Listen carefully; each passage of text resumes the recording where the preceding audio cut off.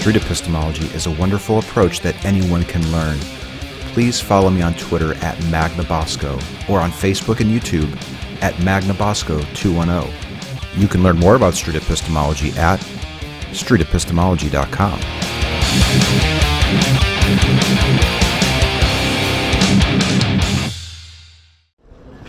Here's my girl Makayla. Hey. Do you have time for a follow-up? How are you? Do you have time for a follow-up? Yeah. I'm not going to go to class today. You're not going to class today? Why? Because I already know the material that's been covered. So. That's good. What class is it? It's calculus. You know, I thought I was going to do so bad in calculus, but it was the class that I did the best in. I just got it. You feared it so much, and so you paid attention to it, and maybe that's it. I even took it like at a community college, and then I transferred the credit so that the grade, and I got an A in it. Yeah. Like it actually would have helped me if I had taken it at the university.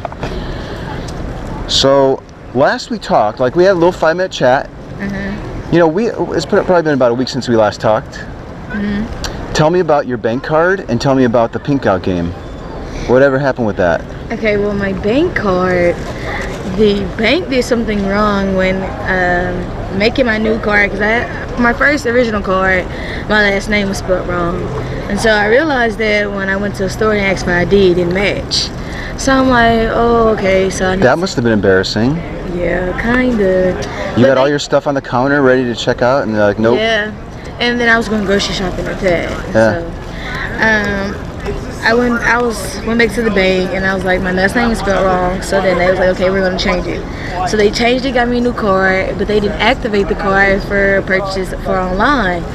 So then I couldn't buy my pink out tickets on sale because my card wouldn't work. Yeah. And my family was coming down for the pink out game.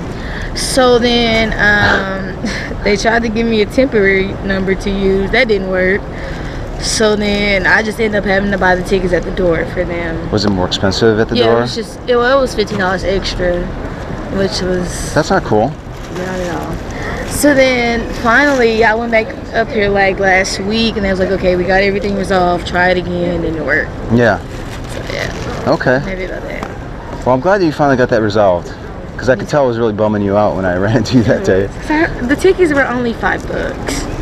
And I ended up having to buy them for $20 a piece. Oh, so that would add up. Big.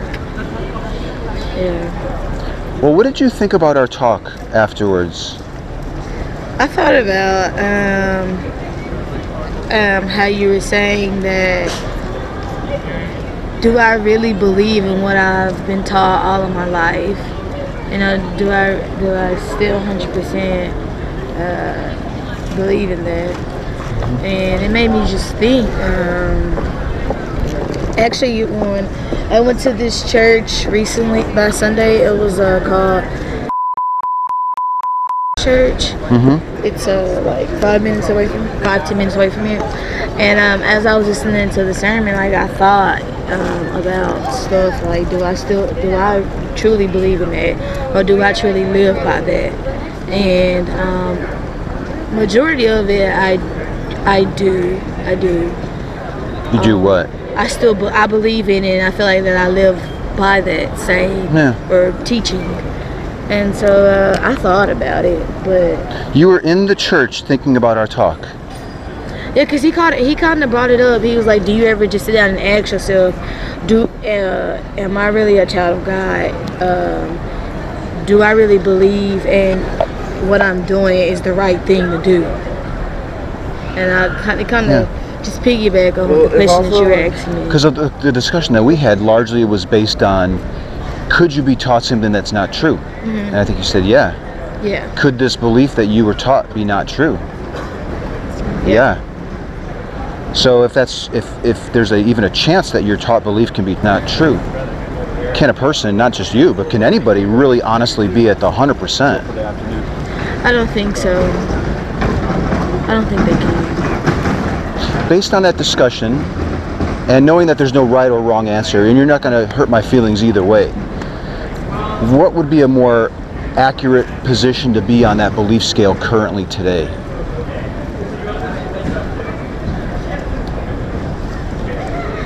I say 50% because I feel like you've been taught this all your life and it's supposed to be true because you've been told that it's true. But as us being young adults, college students, we're just now starting to get out into the world and experience those different types of situations, and we get to see for our own eyes and not from another person's perspective of what actually happens, what actually is the truth. And so I believe that you should always have some type of values or morals that you can just go back on and think about and believe in. But as we grow up and to better understanding of what really happens, then I think you should just be halfway, still have some knowledge of what you've been taught, but still have room for something different than what you've always been taught. Be open to something else. Yes, exactly. Can I ask you like a kind of personal question? Yeah, sure. Do you ever plan on like having a family and kids and stuff like that? Yes. Okay. That might be a long way off for you. I don't know.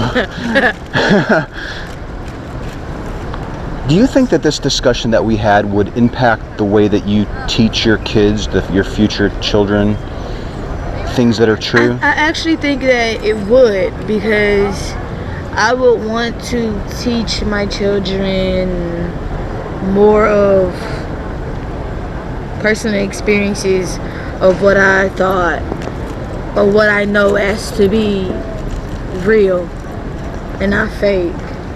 Like for an example you use of the tooth fairy, maybe, or Santa. We said, yeah. Maybe one of those. Well, you actually came up, I think I maybe gave one, and then like you were like, yeah, tooth fairy, Santa, ghosts. Like those type of scenarios, I think I would, as a parent, tell them that's not true. That fairy doesn't come put money under your pillow. The parent does. And I think that might ruin or spoil a childhood memory or whatnot, but I'd rather my child know what's real than what's make-believe. Thank you. I meant to email you, but I didn't get the email back. I never got an email from you. Okay. Can I give you my card again? Maybe you just mistyped it. Okay. There's a lot of letters in there, so maybe it's just a typo. Okay. Thank you.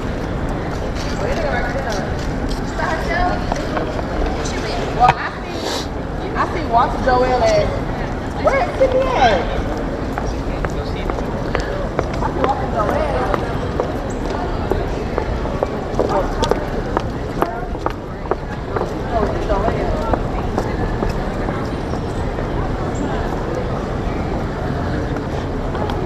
That is what it's about.